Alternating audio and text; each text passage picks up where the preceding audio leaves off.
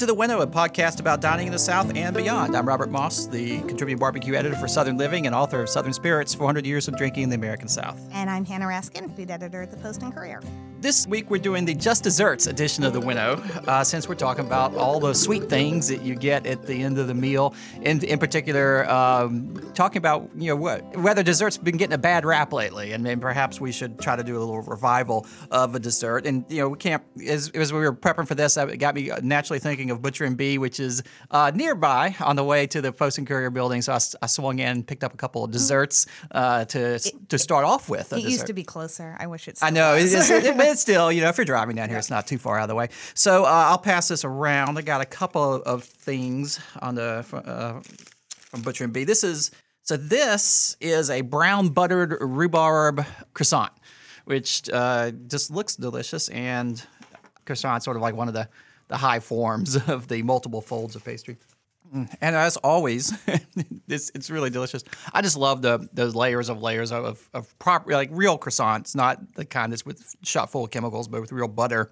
Right. Lots of butter in the layers. And when you see all those layers where it's like too many to count, you almost don't even need to try to know it's good. I mean, if they can pull that off, it's going to be amazing. And when we say they here, we mean pastry chef Cynthia Wong and her team. Mm-hmm.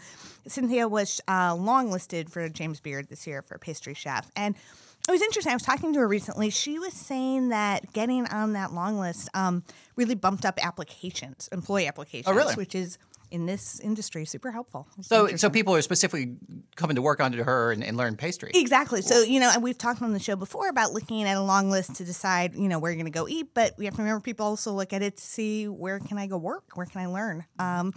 So pretty cool. What I like about the rhubarb croissant, the rhubarb's very subtle, but it has just a little bit of a fruity herbal kind of flavor to it. It's just sort of perfume. Yeah, it's not like... had you not said rhubarb, I don't know that I would have guessed rhubarb. It's certainly not tart in any identifiable way. Certainly at this time, early in the season, rhubarb can be really tart, which I really like about it. But that's not really what's happening here. When we're talking about pastry in the realm of Butcher and Bee, we should also mention that group has just opened up the Workshop, which is Charleston's first food hall, official legitimate food hall. And one of its components is Bad Wolf Coffee from Jonathan Orey. I know I'm dropping a whole lot of names here.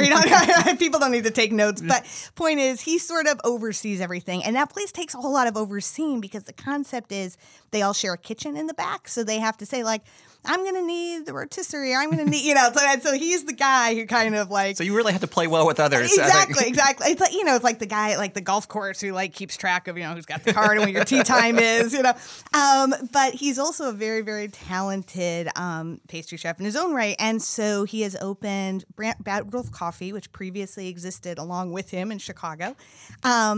The coffee's great, and he makes a pretty good Queen Amman. I had one this weekend, and it was pretty good. So all those layers upon layers reminded me of that. Well, I think, that workshop's interesting because I think it's going to be, it's not just like a food hall, but it's almost sort of like an incubator for a lot of small food businesses. Yeah, that's a much better description because the idea is you're not supposed to stay. It's like school. Like you're not supposed to be in third grade forever. Like they're supposed to move on, possibly to their own restaurant or maybe they've learned a skill that they're going to take to another person's restaurant. But the idea is, as you said, there is perpetual turnover. It is interesting. We did see like the food trucks for many years sort of that breeding ground. Someone who thought they may want to go and open in a restaurant, but you could start off a food truck, a little bit less of an investment, see if you can get a foothold, see if you liked it, and then ultimately move up because we all know going straight from zero to a brick and mortar restaurant can be very expensive and very risky. Right. And we've talked, too, I think, about that there are problems with trucks. Like, you have to park them. Yeah. So it's really... And you have to have a commercial kitchen somewhere to cook in. So even then, you can't just, like, cook it in the truck or at your house. And you've got to keep the truck running, which is incredibly frustrating. As anyone who's had, like, their computer break on them. No, it's like you've got the goods, but if the technology doesn't cooperate, it's really frustrating. Where did you say I can get Queen? You can get it at Bad Wolf Coffee. Bad Wolf Coffee. Yeah. All right, so we started off with dessert, which to me is a great way to do it. And actually what inspired, I think, this whole episode is a recent article by Rayner for The Guardian. I'm sick of half-hearted desserts. Bring me a proper pudding. And so it's in the great... and we should say for people that Jay Rayner is British. He is British. So pudding has a slightly different connotation. Very, quite different than here in the South. It's not proper banana pudding. that he's looking for. But it's sort of a classic screed, I guess, against the decline of desserts, specifically in British restaurants. But I think much of what he says there probably applies equally well here on the other side of the pond. His specific beef is that desserts, they used to require like skilled, proper pastry work, and now desserts he calls them unstable, creamy things on a plate, which is really like panna cotta and half-arsed mousses, I believe he wrote, which is a great phrase. And I got to admit, it sort of resonated with me because I sort of feel the same way. This is totally accurate. I mean, as restaurants look to save money, one of the ways they do it is by axing the pastry chef. That's an expensive person to keep on your payroll. And anyone, we've talked about Top Chef before, there is like, oh no, dessert. Chefs are not typically great at dessert. There are exceptions, but so this is what we have in even the nicest places now is chef-made desserts. Which tend to be, like a panna cotta or it's just very simple, and it's basically replicating something they learned in culinary school or can pull off night after night. And something easy, and I think you don't have to have a dedicated person who's just, spending all their time creating that, Right. And so, I mean, I think though what's so striking about it is this occurs in places that put so much thought into everything else, right? And so everything is just beautiful and delicate and thorough and thoughtful, and then you get to the dessert course, and I say this, I'm not really a dessert person. And every food writer will tell you I'm not a dessert person. Do you know why that is? I don't know. I think it's the kind of thing like everything else. Wine, spirits, beer, cocktail, coffee, tea, food, dessert. There's a lot to cover, and I do think that to some extent, pastry is a whole different world, right? You cook in a different way. It's more scientific. It's a different, you got to measure carefully. It's just a different mode than searing something in a pan and throwing a bunch of things into it. The preparation is totally different, but is the appreciation so far removed? It seems like it shouldn't be in theory, but in practice, it seems like it is. And certainly when you review restaurants, how much time do you actually spend on the dessert? In most reviews, sometimes, if it really blows you away, a lot of times you don't even mention them, and no one was ever going to write in and say, "Why didn't you talk about the desserts?" You rarely hear it because it's a function of two things: is the not caring about their desserts. The restaurants don't care, and two, as I say, I don't remember the last time this happened to me. Just last night, I don't remember the last time I was sitting at a table with fellow food writers. This happened last night. I did order dessert because it was a review meal. Otherwise, I wouldn't. I don't really like to. And as soon as it hits the table, the food writers, not me, says, I'm not a sweets person. Every single time. See, now I will say I am definitely a sweets person. I don't pretend to know a ton about pastry. So I think it is a knowledge area that it takes a lot of study to learn everything about it. Yeah. But boy, do I like a nice sweet thing at the end of a meal. I definitely have a sweet tooth. Hannah, I was about to ask for a clarification, and you kind of provided it there. When you say food writers don't like sweets, are you saying, you said food writers don't like desserts? Are desserts synonymous with sweets? Is it the same thing? Right. Great question. I mean, obviously, we had the whole in the last decade or so, the rise of salted caramel. I mean, really, people like to seek out salt at the end of the meal more and more, it seems so. So, no. And I think the savory dessert trend is one of the more interesting ones. But, yeah, I don't like dessert. So, I don't know. But I don't know if it's that, if your palate is built for sugar, maybe it's not as built for other things. And I know there's a lot of work on this, on the chemistry of taste. And so I don't know if there is something about the prototypical food writer's palate that just isn't as developed on the sugar side. I definitely think that, as you age in general, you have more of a taste for sweets when you're younger, and you tend to lose that, and then you tend to like more bitter, and I think it's a sort of a natural progression.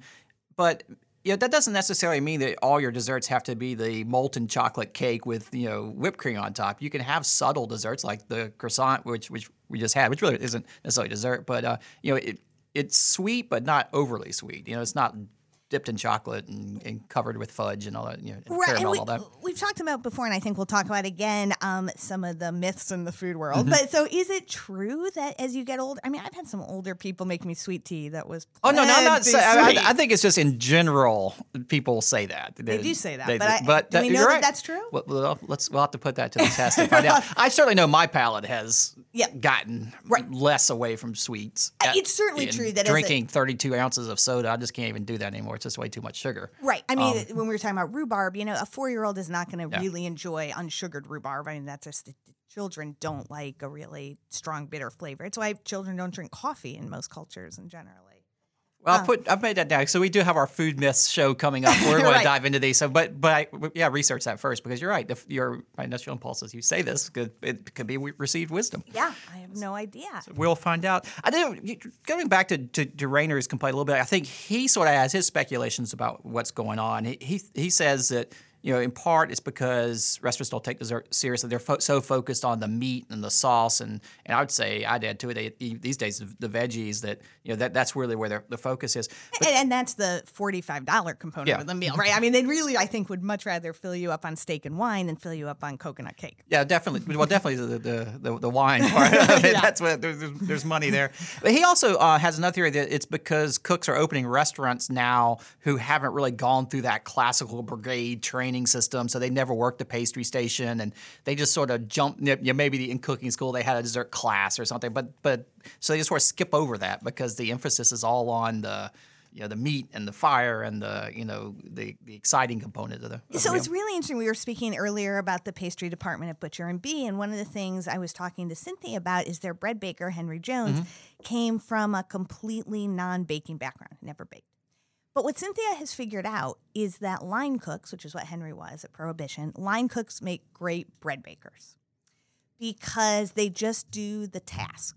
It doesn't really matter, the whole scheme of things. They just do the task. And so I'm curious, though, so what that means is most likely in this current economy, you have to hire differently for pastry. It's probably not a line cook. It's probably not a chef. And so it's interesting. I mean, I think you would probably do better going out to hire, engineers, as you say, or saying, you have to find those tricks, is what Cynthia was saying. You have to know you're not going to find a baker, so you have to find a line cook. You're not going to find a pastry chef, so you have to find a something. Well, it is curious. I'm a big fan of the Great British Baking Show, which we've talked about before, just because that's my ideal of that's reality TV. That's what food competition should be like. But one of the other things about that I like watching it. Each episode they do two, at least two, sometimes more, classic types of pastry and dessert and all this. And there's a whole just, tradition to it. And some of them are a little simple. More, bread is a little bit more of a feel kind of thing. But some of them are so precise. Like I say, engineering, it is a form of engineering in a lot of ways. You got to get the temperature just right. You've got to mold things just right around, and you're constructing and assembling things. So it's definitely quite different than being, cooking that the slab of pork belly and throwing a bunch of spices on it. Sure. But it's interesting, too. I actually had a great dessert experience about a week or so ago. I went to Husk for dinner where I hadn't been for a while. And the dessert was phenomenal. Well, and actually, and it's funny because I was thinking as we're prepping, I was trying to think around various restaurants. And especially, I thought naturally of Husk. I was thinking, okay, that's such a representative restaurant in sort of the latest Southern tradition. I was like, and I couldn't think of any of the desserts. I know I remember having them there. I remember vaguely that they had good desserts. I couldn't tell you what they were. So you said you had the lemon meringue pie. Right. So I was at Husk recently and had the lemon meringue pie, and they put that in quotes. It's in quotes. I was going to ask you, why is it in quotes? I mean, I think it's not cool to say deconstructed anymore, but that's what it is. It's sort of all over the plate, and I think without those quotes, you'd have a lot of people. So it's the elements of slice spread around. Okay. Yeah, and so it is. It's one of those things where it's like you dig here, you dig there, and all of a sudden you're like, oh, I'm in lemon meringue world. I mean, it is a fantastic dessert. I was really, really excited to have it. Well, that's what as I was bouncing around, the really strong recent dessert memories for me was at Buxton Hall, who, even though it's Buxton Hall Barbecue, has a great cocktail and beer program, and they have an entire bakery on the floor below the restaurant itself, and a really just great series of desserts there. It's interesting. Ashley Capps Capps is the pastry chef there who came from I know she trained in New York. She's classically trained and is now turning sort of her attention to these sort of Southern desserts, which are really wonderful. There's Southern desserts, and then when I was looking at the menu of Husk desserts as well, although I did not order it, they have a funnel cake on the menu. Yep. And so I thought that was kind of fun. We've just had a place open up in North Charleston that's doing just fair food. So they're doing funnel cakes all the time, which I think is interesting. Well, that's actually, and I see the same thing with Buxton Hall, because Buxton Hall is doing a similar kind of thing of taking classic Southern desserts and then doing sort of the chefy spin on them. They have a banana pudding pie, which is like banana pudding but inside a pie crust. Yeah. And I think the crust might be from crushed homemade vanilla wafers. It's really, really delicious. Yeah. And then they do a chocolate moon pie. So they basically make a homemade moon pie, making their own marshmallow, their own cookies, dipping it in chocolate. So, and it's very much like the funnel cake and lemon meringue pie Husk. It's like sort of modern or postmodern versions of Southern classic desserts. You see a lot of this, and I do feel like there is, and I don't know how Jay Rayner, where he stands on this, but you do feel like the one thing they want you to take away from dessert is kind of like a hearty laugh, like a lot of just like it's definitely like, whimsical. Oh, isn't it witty? So we've talked to here locally. I was at Pansito and Lefty's, and they have a rice pudding dessert. It's ambrosia. It's just ambrosia, and everyone around my table is just like ha ha ha, which is an interesting response. We don't see savory courses as much that way once in a while, but certainly not with that sort of just pervasive sort of like, oh, isn't that funny?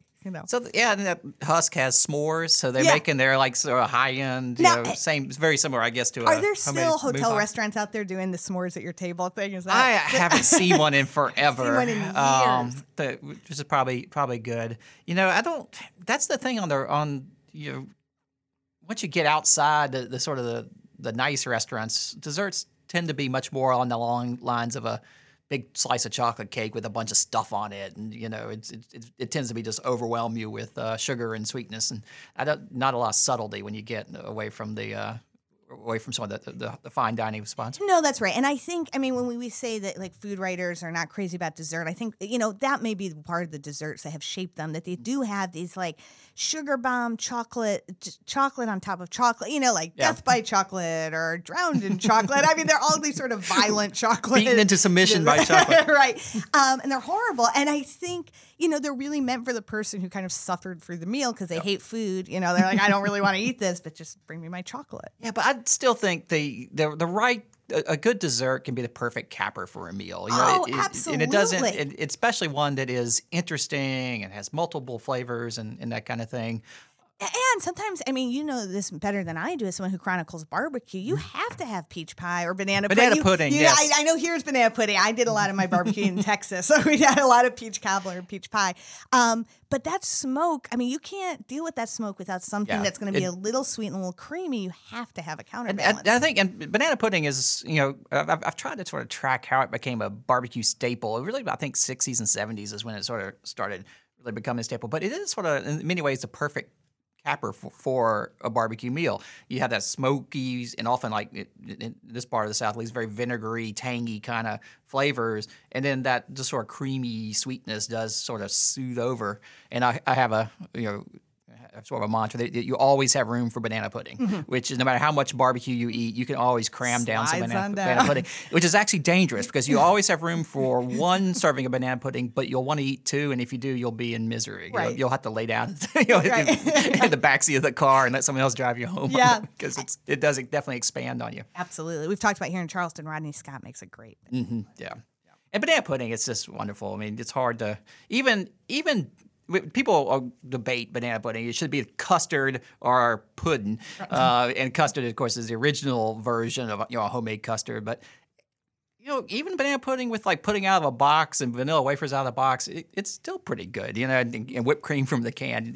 It's a little bit better if you take the time, but you can't really screw it up. No matter, it's hard to have a bad banana pudding in my opinion. I'm sure others would take me to task on that. But. I think we're going to talk about, banana pudding is one of those things that combines two desserts, right? Yes. You're going to put your Nilla wafers in your instant pudding if you're making it off the back of a box, right? So you've got cookies and you've got pudding and you've got whipped cream maybe. Because we just here locally at How Many Grill, they started making a cinnamon roll pancake.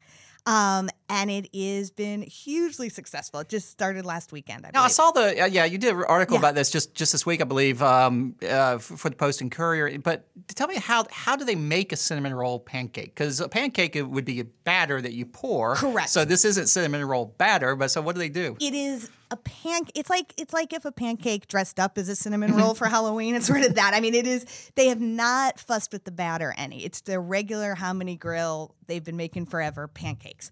But they add a little cinnamon to it, and they add some golden raisins, and so they're getting a little bit sweeter. Okay. Or maybe I think they are going for appearance's sake. Anyway, so they do that, and then they put on kind of that butter sauce, which you wouldn't typically on a pancake. So they butter it up. Like the glaze. icing yeah, glaze. not the cream cheese. Yeah. Sort of that icing glaze. And so Robert Stelling, who owns the place, the chef owner, was saying makes a mess of the grill because you're just like melting sugar and burning sugar. And I mean, but this has been such a sensation. I mean, this is like, I hate to say the word cronut. This is the Charleston cronut. But the reason I know about this is because I was at a different restaurant and heard the people at a table next to me talk about it for, I think, the whole appetizer course. I mean, they had it earlier in the day and just could not get over how much they enjoyed it. Well, that is a case of, it's not really dessert, but it's almost a dessert for breakfast. Definitely a sweet bread kind of breakfast treat. For sure. So I guess, if we had to look forward, I definitely, if you look in the distant past, like back in the 19th century, pastry was actually sort of the fine art of the Southern caterers and the Southern chefs. Nat Fuller here in Charleston was well known for his edible pastry creations, and so the masters of pastry would build these like train bridges with an actual train going across it, glazed with fruits and candied stuff all over it, and it'd be this massive display that's sort of the centerpiece that would round out a meal. And then I guess that's just sort of gone down steadily from there to smaller and smaller things. I'm glad you brought that up because, as you say, so the whole art of sugar sculpting and what you could do with sugar was just, that was an essential part of a banquet at that time. And speaking of the past and speaking of Nat Fuller, reminded me that our chef in town, B.J. Dennis, has been doing some work on candies of the 19th Charleston. Oh, I didn't know that. Yeah, so this will be in a future issue of the food section, but just had a chance to go over to his kitchen because he was over in Trinidad, where some Charlestonians moved long, long ago, and so some culinary traditions have been preserved there, including this candy making. So he demonstrated for me both. They had a groundnut cake, which is it's confusing because it does involve nuts. It has nothing to do with what we would call a cake. A groundnut cake. These are essentially they're like pralines. We're talking about. And a groundnut is another term for peanut. Right. So it's like a version peanut of peanut brittle, right? Yep. We're just talking about sugar and peanut, but we're not talking about anything that a modern eater would call cake. Just to be clear on that. So groundnut cakes and monkey meat. So is monkey meat sort of like monkey bread, as we call it? Not even close. No, it's essentially the groundnut cake, but made with molasses instead of the already refined sugar, I believe. So. Or more molasses. One of the two features more molasses than the other. But so that's what. So it's this little candy. So what's cool? First of all, not only is it delicious. It's like, and it may have been extra delicious because BJ had the Carolina Runner peanut, which the Anson Mills and.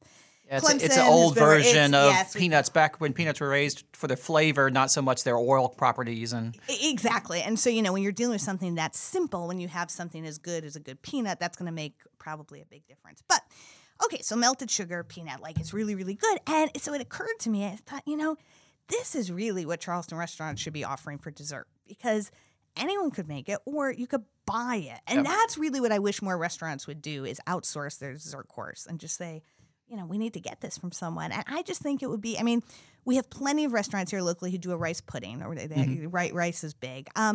But I think I think a 19th century candy course at the end of the meal could be really, really That'd be nice. great. And that would be actually, and it doesn't have to be, that's not necessarily a full dessert. You could have just true. like a little parting gift kind of deal. Or, right. You could. But you could also make or charge for it. But just, I don't want to tell the restaurants to take everything away. Right. But it could be a lighter bite than your big piece of chocolate cake. Right. But so between that, that is a true piece of the Charleston culinary legacy that we rarely see. And what a great great way to present that. And we do have lots of, we've talked about before, locally made ice creams. I mean, the restaurants don't have to do it themselves, although a lot of them do a very nice job with ice cream. A little candy, a little ice cream. I mean, it's summertime. That may be the answer. Well, I do hope I think it's encouraging that Cynthia Wong has people applying to sort of study under her. Maybe there'll be more people getting into pastry, and we'll see a return. I'd love to see a return to dessert being a big deal again. And maybe it's just a romantic notion in my part, but I like the idea of every course being given the equal attention and not just you slap something on at the end because somebody wants something sweet. Or, you get a bunch of creme brulee and a bunch of chocolate mousse, and that's about it. Well, I saved this for last, so we'll. You've got more over there. Let me split it up, and then I'll pass it around. Oh, okay. This is interesting. Yeah. Whoops. I'm a big fan of the cookie sandwich genre of food. Well, and so we started with dessert, so you can't not finish with dessert. So I do have another Butcher and Bee pastry or product of Cynthia Wong to wrap things up here. And this is actually something that I think she created down when she was in Atlanta years ago, but has brought up here to Butcher and Bee. This is the so-called fatty cake. And what it is, let's taste it first and see. It's a variation of like the other ones we were talking about of one of the sandwich cakes. Mm-hmm. But I think it's sort of like the little Debbie on oatmeal cake on steroids. A little bit, but it's like a spice cookie. Mm-hmm. I will say it's absolutely well made. It's not my favorite of her things. It's just, and that's a totally personal take. I'm not saying that it's not. Although honestly, I'd put less cream in it. Yeah, it is definitely. It's what it is 2 gingerbread cookies, so homemade gingerbread cookies with a ton of mascarpone cream, and probably about a little bit thicker than the cookies themselves in between. And she marinates cherries and ouzo and puts all that in there, apparently. I think the cream itself is pretty subtle. It's not super sweet. There is a lot of it. But what I like about it is just, they're $2. You grab them. You can grab them and go. It's not a huge dessert by any means. I just like the sort of the spice and the subtleness of the mascarpone. It's not. It doesn't overwhelm you. It is in line with the sort of Little Debbie oatmeal cream cakes, which is to say not a super sweet dessert, but it's just a nice, slightly spicy but sweet treat. Mm-hmm. And the name fatty cake, of course, is brilliant. Well named.